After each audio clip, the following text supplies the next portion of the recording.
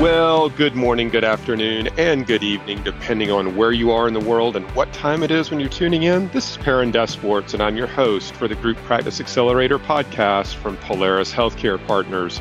If you're an entrepreneurial dentist or physician and you're interested in building a successful group practice, you found your primary resource for some of the industry's best business education.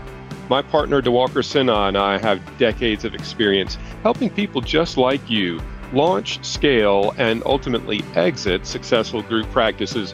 In short, we create clarity, confidence, and results. Well, welcome everybody to yet another episode of the Group Practice Accelerator podcast, an episode that is going to be thought-provoking, note-taking, and very timely considering all the stresses and strains we have in the world right now. I'm going to be joined behind the microphone by Chelsea Myers, founder and owner of Dental Life Coach. A number of you know Chelsea. You may have met her at some of our conferences as well, and I've appeared on her podcast before. She is a truly unique person in our industry, and she's going to bring a lot of value to all of us this afternoon. Please get your pad and pen ready.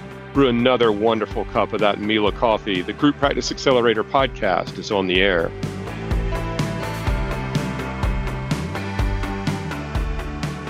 Well, welcome everybody once again to the Group Practice Accelerator podcast. I am your host, Perrin Desports, and I am super excited about today's guest. Super excited because I feel like it's been since about 2009 since I appeared on her podcast, and it's taken us that long to get this thing scheduled. But I'm joined today by Chelsea Myers of Dental Life Coach for what's going to be a really interesting and compelling conversation. Chelsea, thanks so much at long last for being on the show with me today. Hey, Perrin, thank you so much. I don't think it's been that long, but I am really glad to be here. Thanks for having me. I know podcasts weren't even probably around in 2009, but our schedules between you and me have not done us any favors as of late. And this has been something that I've wanted to do for a while. And I think our audience is going to quickly understand why I've been wanting to have you on the show for a bit. So before we really kind of get into the blocking and tackling and the meat of the matter for today, let's just take a quick second for our audience who might not know you, might not have heard your podcast, might not have seen you on a stage or a webinar or anything, and maybe tell our audience a little bit about you and share a little bit of your background as well as what Dental Life Coach is all about. Take it from the top for us. So I am Chelsea Myers, the founder and CEO of Dental Life Coach, as well as the Dental Brain Crops podcast host. And, really what happened for me was I think I was conveniently positioned in my family unit to be a leader. And I say that because on both sides of my family, I am the oldest cousin. I'm the first sibling in my immediate family. And I was raised by really great parents who were raised by really great parents.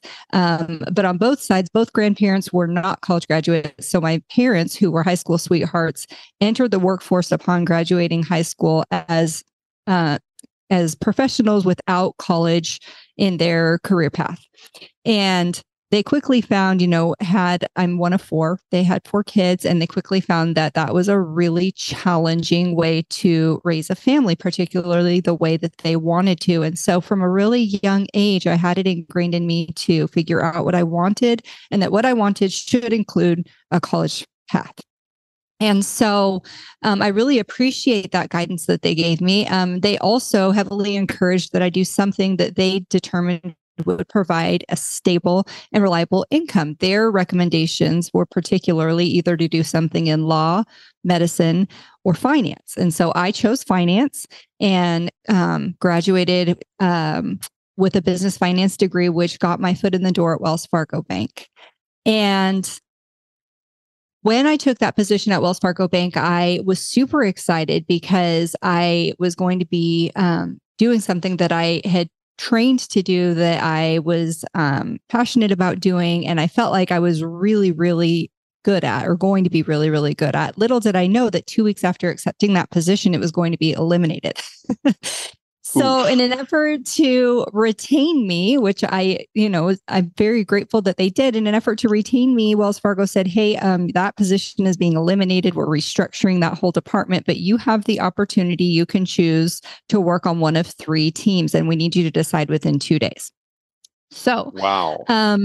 I did my best and, looked around me and considered what I could about what I knew my whole 2 weeks being there, and chose the team that seemed the friendliest. And that was going to entail some process improvement projects, putting into place some new systems, all things that I was very excited about and was familiar with. And so chose my team and learned about my projects, and walked out the door with my purse one day, very excited to put these things into action. And I assumed that the individuals I was going to be working with, who were, by the way, some very seasoned in their jobs, some twice my age, were going to be alleviated of some of the stressors that they had and excited about the changes I was going to put into place. That was not the case. These individuals were not at all excited about the changes that were going to be put into place. Some of them were unfamiliar with some of the softwares and systems that were going to be included. And by the way, who is this girl that just showed up 2 weeks ago that's half our age going to tell us how to do our jobs when we are the experts? So I had I found myself in a very unique spot of being grateful for this position, clearly understanding what it was I needed to implement, and needing to care for the human component of this project. And that was the piece that I wasn't expecting. So I found myself going home and doing a lot of research, a lot of studying, talking to people, figuring out how can we have a successful outcome where the organization is able to grow their way they're wanting to grow and change the way they're needing to adapt, and keep these people not just in place, but excited about their job still. And it was definitely, I would say, an art and a science. And the project ended up being a success. It took place over the course of 12 months. But what I learned was that you needed to have the investment of the individuals. They needed to understand the changes being put into place, what each change meant to them, how it was going to impact them, what their access to resources was going to be along the way, all things that I learned, right? And at the end of that project, I had a manager approach me that we shared the floor with and say, hey, Chelsea, what is it that you've been doing with these people over there? Because quite honestly, we all expected you to fail. And There's didn't. a vote of confidence from corporate America, right? Yeah. He's like, but you didn't. And I need to be able to manage change that way as well. I'd like to know what it is you're doing with them. And so I talked with him, and he said, you've got to meet this dentist friend of mine. He's talking about hiring a consultant, and I think this is exactly what he's trying to accomplish. And so I did. I talked with his friend, and that was an introduction to this industry, which has been just the most beautiful thing in my life. I coached his client, or his friend rather, who became my client, and learned a lot. I learned that I was very interested in dental, and I learned that there is a lot of need for what I was finding was a passion of mine. So I continued my education, this time focusing on human behavior and motivation. And I didn't actually jump in with both feet into dental at that point. I ended up I took a transfer to Texas with Wells, and then ended up taking a position in the North Texas region of public school system there, where I worked alongside their psychology team and legal teams and other mental health experts. And we designed and implemented a program for the autism program, actually, which was, again, really successful. I actually got to go present out in Europe. It got some attention out there. They wanted to know, what about the program dynamics and the results that we were getting. And so that was really cool. And meantime, at night and on weekends, I was coaching and getting to know more dentists. So at the conclusion of that project, which was a couple of years, I asked myself some questions. What do I want to do? I'm kind of double timing it here. Do I want to continue doing these projects in different organizations, which is exciting, or do I want to jump in with both feet in dental? And to me, the answer was clear. I had fallen in love with dental and wanted to figure out how I could make that my permanent professional home. Wow. In What a story. Good grief. But I mean, it's very illustrative, and it's so relatable to so many people, be they dentists or third-party professionals, because I feel like if you think about a dental practice owned by a dentist who's the largest, usually the largest revenue producer, the largest economic engine, as I like to say, in that business, that is also the personal guarantor of all the debt, the head of HR, the CEO, the CFO, they're doing almost all the recruiting. It's like at a solo practice level, they wear almost every hat in the business. And the impact that they make on the lives of several thousand patients on an annual basis is immense. And it is really one of those great personal connection types of healthcare services business. I mean, I understand that all healthcare services has personal connection, but I feel like the impact, the magnitude of the impact is so great in the world of dentistry. And that is why so many people that kind of stumble into the industry never leave. They understand the way it's constituted at really that patient level relationship. And if we can help provide goods, services, et cetera, that facilitate that for the business owner and clinician, then it's really you feel more connected to the output there of what you're trying to achieve, and it's a wonderful industry that keeps so many people in it for a lifetime. So very, very cool. Let's talk a little bit about. I mean, obviously, as it relates to dentistry for you and working with dentists, this maybe started out as a side hustle, if I could categorize it crudely as that, right? But Yeah.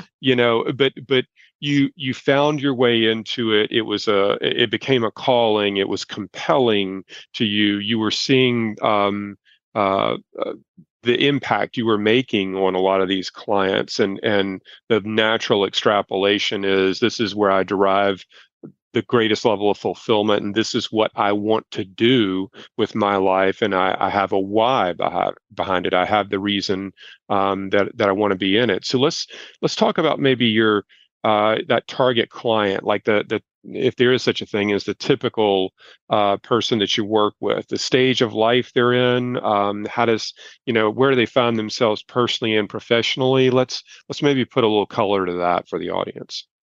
Yeah, sure. So when I decided that I wanted to make dental my home, I actually decided that I wanted to own some practices. And so I reached out to a guy we all know named Brian Kaleo, and he's like, well, here's I've heard exactly of how him, that yes. works. And I ended up partnering in some practices, and we grew it from a couple locations to a handful.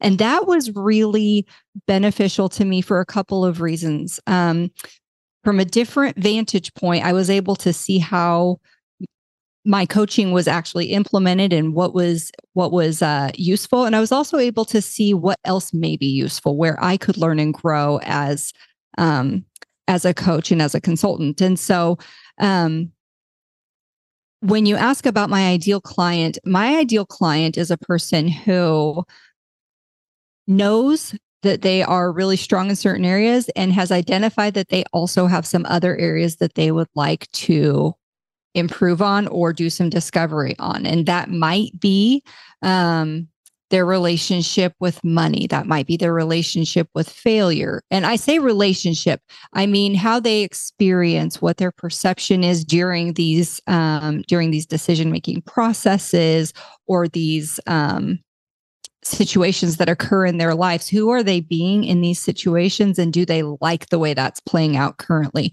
Because most of us can identify that we have certain strengths, and most of us can identify where we could use a little bit of help. And I think that we're luckily at a time and an age in our society and even in our industry where raising your hand and asking for a bit of support, or even just a shift in perspective, is no longer accompanied by the shame or embarrassment that it used to be.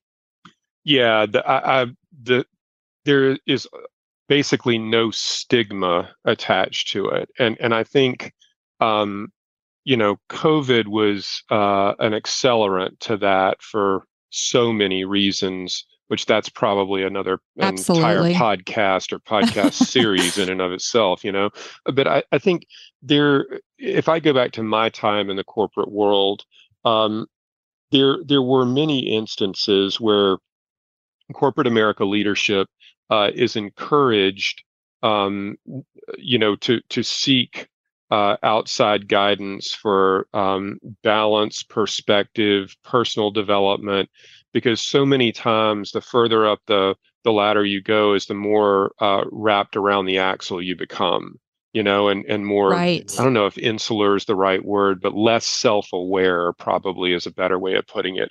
And I think now, with everything that happened during COVID, this behavioral health and balance, mindfulness, it makes a better leader, a more engaged leader, and it certainly makes for a better work environment for everybody. And I think that's so critically important, to not just be defined by your work, but understand your worth overall as a leader, as a parent, a spouse, or a friend, or colleague, or anybody else.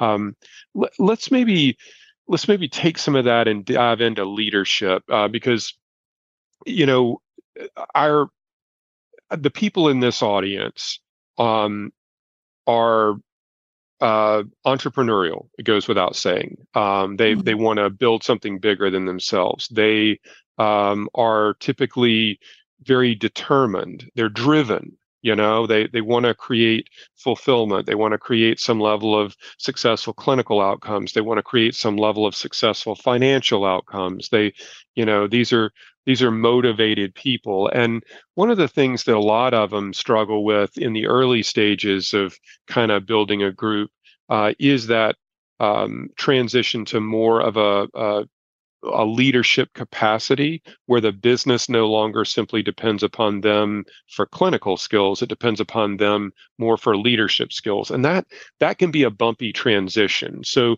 let's maybe talk about some of your work with people in terms of leadership development, leadership and relationships, things along those lines. I wonder if you can take that from the top for us. You bet. And that is the bulk of what we do at Dental Life Coaches, leadership development. Because ultimately, and you and I have talked before about this, but ultimately, people stay or go because of their perception of their experience at work. And that goes for you and me too, right? If we end up disliking our own companies, we're going to have to make some changes. Either we're going to change the company or we're going to change where we're at in it, right?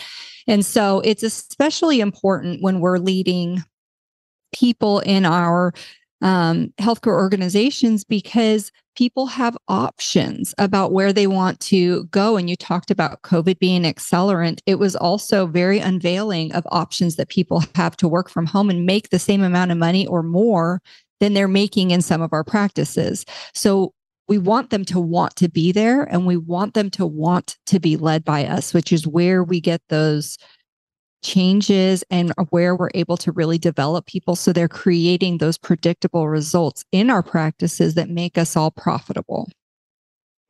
So, am I answering your question so Yeah, far? yeah, absolutely, absolutely. So, I think I was looking at it recently, and I don't want to misspeak here by the number of billions, but leadership development is increasing in billions of dollars every year, how much we're spending on it. What's unique to Dental Life Coach, and I think we're the only one in dental, we're one of the only ones in the United States, is that we take our leadership development and actually provide you data about how our leadership development is tied to your bottom lines. Because in reality, if I'm doing my job, you're not just happier, you're happier and you're performing better. And so the people around you are performing better. And you can actually see that on a spreadsheet. That's important, right? Yep. Because we're not just emotional beings, we also have needs. And so we've got to take care of the whole person, and mind, body, and spirit. And the way that we take care of ourselves includes the way that we're performing and being compensated at work. Excellent. So, Yep. yeah. Sorry for interrupting. Keep going. You're good. Great. No. So when we talk about leadership development, there's communication is a really big area. Not just being able to communicate what is wanted, but communicate in a way that lands well with others. Being able to create environments where people feel safe, performing, trying, failing, being innovative and creative. There's a definite skill set attached to a leader who can create those types of environments. It's one thing to read a Pinterest post or, have a whim where you're on a high and you're able to create a really good day, but it's another thing to create an environment that is predictably safe and healthy where people feel like they can stretch themselves and they even want to. They're excited about that. And it's no fault of our own if we don't already have that skill set. It is on us to seek out that guidance and seek out those developmental tools if we recognize that that's not a strong suit. It's interesting that you go, well, it's not interesting. It's understandable that you go that deep into that answer, because I also think that this is a lot of what you're digging into has a generational phenomenon or a context to it, if I can put it that way. Mm-hmm. And so I'll be 53 at the end of this year, so I'm Gen X, right? And my parents were the last of the IBM generation, right? I mean, they worked 40 years somewhere. They always wore a blue suit and a red tie, and they got a gold watch at the end of their career, right? And they and a pension plan, right? So that was kind of like, of course, like half the people in the audience right now have no idea what IBM is or anything I just described. But it was like the lifetime employment were my parents, and for us at Gen X, we saw a lot of that, and our careers have been probably the first half of it that would be modeled something similar to that, and the second half of our career, I know mine, has been much more like a bordering on millennial type. I mean, it's not a career. It's like it's 5-year fits and of stops and starts and everything. And the way we think about the different generations and their predisposition around what they want out of a workplace, an environment, a job, and everything like that is 100%. The younger you go is more 100% wrapped around everything you just said. And I think one of the biggest challenges is when you have a business leader, somebody that's probably my age, late stage of career, was kind of raised one way, worked in an environment one way, and the environment has dramatically, it had been changing for a number of years, but COVID was this on steroids, right? And now the workplace, the way we engage our employees, the way we work with them, our EQ is every bit as important as our IQ as leaders. Everything like that is so mission critical to the financial performance of the business that we're trying to build, right? And I think that's something that a lot of people maybe miss when they get deluded by the success that they have. They think it doesn't matter, or it's not applicable to them. And I think that's the wrong conclusion for sure. Right. Sorry, that was a bit more of a ramble, not a question, but I guess maybe what I led off with around the generational piece, I don't know if you think about it in those terms of like some of the different age strata of your clients, and some of the different challenges they encounter at different ages relative to some of that kind of relationship development and everything. Do you see anything in that? Is there any credence to what I'm saying at all? Yeah, absolutely. No, absolutely. And I loved your rant. I thought it was completely applicable and appropriate. I always say that leadership is relationships, and relationships begin with you. And so we need to be really aware of how we're thinking, how we're feeling, what our energy is. In psychology, there's a term called transference or mirror neurons, however you want to call it, where how you're feeling has a direct impact on our exchange. If you walk into the room and you're high anxiety, I'm going to be walking on eggshells before I actually figure out why I'm walking on eggshells, because we play off of each other that way. And so it becomes really important to be aware of ourselves and how we our thinking, feeling, and the energy and the frequency we're putting out there, because everyone around us, like it or not, they have to be exposed to whatever we're going through in that moment. As it relates to generations, this is actually a very interesting topic, because you see it on both sides, where you may have a leader who is very seasoned, and the leader is the person who's older, and they're trying to lead and develop people who are younger than them. So these people think differently, they communicate differently. They communicate with emojis more than they do words sometimes. And so for somebody twice their age trying to make a connection, that's going to take some intentionality. On the flip side, sometimes I'm coaching doctors who are newer to the industry, and they are trying to lead and develop people who have been assisting or practicing hygiene for longer than they have even been alive in some cases. And so that, again, there's that gap or that area of opportunity to develop. How do I connect with this person who undoubtedly has experience and a lot of relevant advice, and also needs my guidance in some areas? Yep. Very, very well said. Let's maybe shift gears just a little bit. And I want to talk about, maybe the biggest challenges that you see your clients encountering. Like, what are some of the big hot buttons? I mean, we can probably spend hours talking about stress levels and anxiety, things like that. But digging deeper into some of those areas that you see are the biggest pressure points for some of your clients. If you could bucket a couple of them, that'd be great. Yeah, there are two that immediately come to mind when you ask that question, Perrin, and I'm glad that you did. The first is confidence, because we all like to hang out where we're confident, and we kind of like to ignore or procrastinate paying attention to the areas that we're not.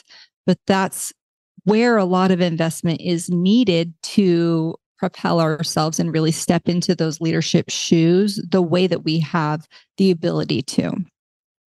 And, I was recently speaking at the Oak Point Symposium that was held earlier this year. And at the end of my talk, I did a live podcast with one of the doctors I've been working with. And during that podcast, the whole room was clapping and cheering, because it was very moving as he described the impact that coaching had had on him at a confidence level. Because let's face it, when we're not confident and we're walking around either self-scrutinizing or feeling like others are scrutinizing, whether they are or aren't, that's our reality. It feels like we are being critiqued all of the time. We're not showing up in a most confident way. We don't promptly respond to situations. We don't show up the way that we can and want even to show up in those situations. And so confidence is a really big issue, because it's usually accompanied by shame or guilt or a lot of other emotions, jealousy, fear. There's all these accompanying emotions with a lack of confidence. And so if we can uncover the areas that are holding you back, we can really make an effective plan to solve for those things and get people where they want to be as leaders. So that's the first one that I would say. And the second area that I think is so, so important, it's even important in my work, is listening. And, earlier this year at your event, even, Dr. Mark Cooper was talking about listening and the incredible impact that it can have, or the detriment if it's not in place correctly. As leaders, we've got to be able to listen to both what's being said and what's not being said by the people that we're leading. Yeah, that's it's trite to say, but that is kind of the silent killer, isn't it? I mean, it's or maybe it's redundant to put it that way on my end, but that is really the challenge. It's the open for interpretation and trying to read between the lines and having the self-awareness to even pick up on the clues to begin with. So, yeah, very, very interesting stuff. Let's kind of pivot off of this maybe biggest challenges topic and talk a little bit about maybe our target audience, and that is the entrepreneurs who are building group practices. Everybody thinks incorrectly that if you're building a group practice, all you want to do is sell it. And there are a lot of people who have exit intentions, be they in the early stages of building a group or have already built a lot of success and are looking to take some chips off the table. Certainly nothing wrong with that. But, probably, well, more than 50% of the clients we work with in a consulting capacity and those also in an associate partnership capacity don't have a predefined exit in mind, or at least not that they've clarified, or it's not imminent. And I think that the interesting thing is that there are a lot of people now that are looking to build what I call lifestyle businesses. These are businesses that cash flow really well. There are a handful of locations, a manageable number, whatever manageable means. But they're businesses that the founder simply wants to build a business that's bigger and not dependent upon his or her clinical skill set for its survival. And I think there's a lot of merit in that kind of strategy, to be big enough, to be a big enough boat, to weather the storm, if you will, which is more challenging to do in a solo practice, obviously. And I think these types of lifestyle businesses, can be wonderful businesses to own and operate for a long period of time. But getting from 1 to 4 locations can be outright challenging, because you're still working clinically. You're looking for practices to acquire. You're kind of negotiating the sale with the seller. You're hiring associates. Hopefully, you're developing associates.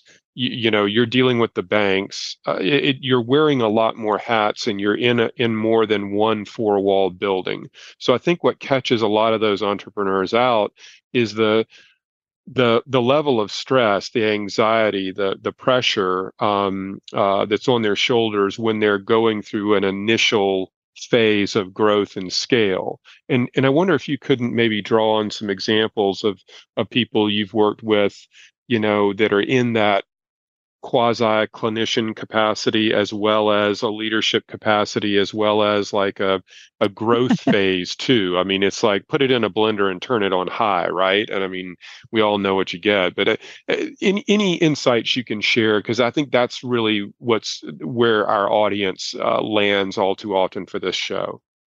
Yeah, no, I think that's a great topic. And, we talked earlier about the importance of creating psychologically safe environments for our teams.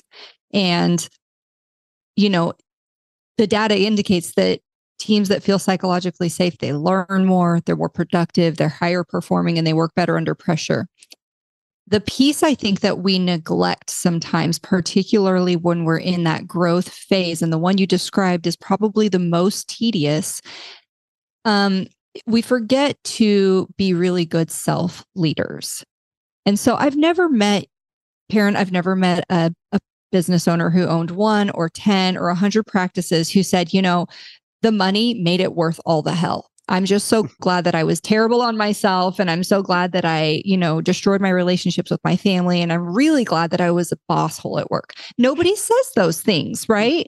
And I stole that from Mark Costas. I love that he says that, boss hole. But that's right.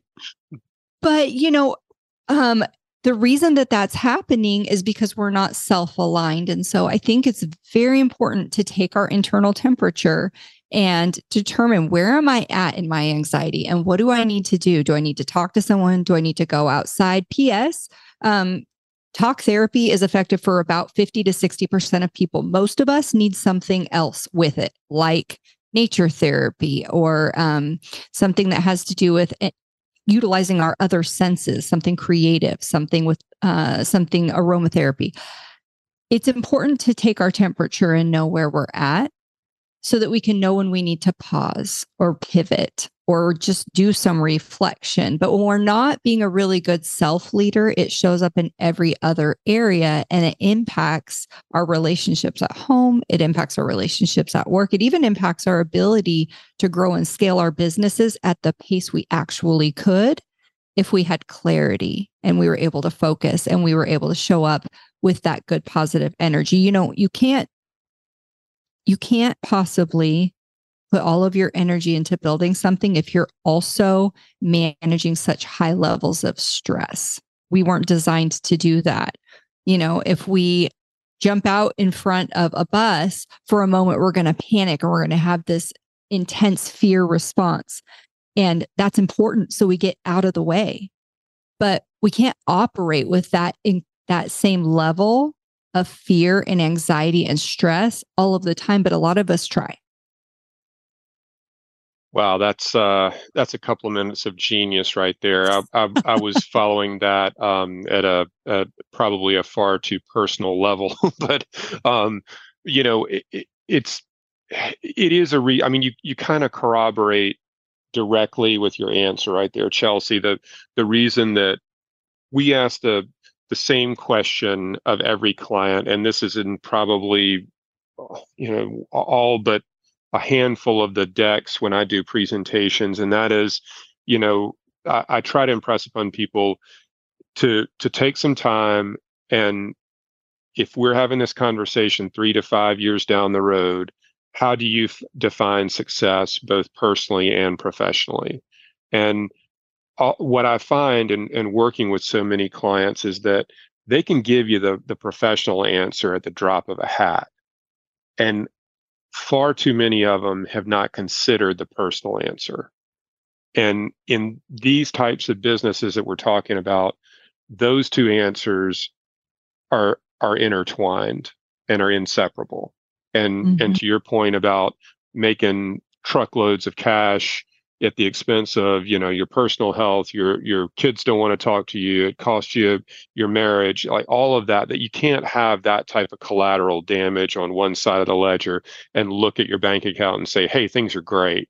If so, that just doesn't work, or it only will work for a brief instant in time, but it's not sustainable. So really, really great insight. And really a great answer. Let's maybe wrap up our discussion today. This has been tremendous and very impactful. I've enjoyed it personally, and I know that everybody listening to this is going to get a lot out of it. Tell us how you actually work with clients. Give us a little bit of the process side of things, and for those looking for your services, what does that application look like? Yeah, so there are actually a few buckets. And so when I'm working with clients, I'm either working with them on an individual or a group level, and those are usually virtual. We have virtual meetings. And we're working through the topics that are two parts. One, most important to the client, where they want to develop their teams. And two, what is those individual roadblocks that the participants are experiencing. Okay. And so there's that aspect. There's also the opportunity, there's some DIY folks who just want to learn on their own. And I have identified 13 areas that doctors and executives need to have in place to effectively lead their teams. They're really foundational. And I've put those into a self-study course format that's available on the website, dentallife.coach. And people do it that way. That is also available when we're working one-on-one or in those group formats. They have access to that content, but some people just want to try and do it on their own. And that's fine. If you're successful that way, that's actually great. Good for you. And then lastly, I may do in-person workshops, retreats, or talks. Fantastic. That's hitting different people where they are and what their needs are, and accessibility. That's great. Good stuff. Chelsea, we will link to all of your contact information in the show notes. But for those who may not be reading the show notes, how can somebody get in touch with you? Sure. I'm available on LinkedIn, Chelsea Myers, or all of the other social platforms. It's Myers. You can also email me, chelsea@dentallife.coach, or the website, www.dentallife.coach. What a tour de force. We are recording this on a Friday, and it is a huge highlight of my week, and I know it's going to be a highlight for everyone when we drop this episode. But Chelsea Myers, I can't thank you enough for your time today, and I'm sorry it's taken us so long to finally queue up our schedules, but I'm awfully glad we did. I really appreciate you being on with me today. No, thank you so much for having me. We'll go ahead and schedule the follow-up today for a couple of years from now, and then we'll be in That's order. Right. See how far out Microsoft Outlook can go in terms of a planning calendar, right? God, that's ridiculous. Well, look, you're a real gem. Seriously, I appreciate you being on today, and I learned a number of things as I typically do through these interviews, and I know our audience is better for your time, and I certainly appreciate it. Like I say, we will link to your contact information in the show notes, and certainly on all the social feeds as well. Chelsea Myers, thank you so much for being on the show today with me. And thanks to everybody for being in the audience, being a listener, being a subscriber, sending the podcast to your friends and colleagues. I can tell when you do that, because when you share the show with some of your colleagues, all of a sudden our download numbers bounce for some unknown reason in a random day of the week. And I can tell that somebody liked what they heard, and then they went back and downloaded all 100 episodes prior to that. So thank you everyone for being such a big advocate of us and the show, for sure. If you've got questions about anything on today's topic, or certainly around the nature of group practices, you can submit it directly to me at Perrin@PolarisHealthcarePartners.com. Thanks so much for being a listener and a subscriber. We'll see you on the next episode.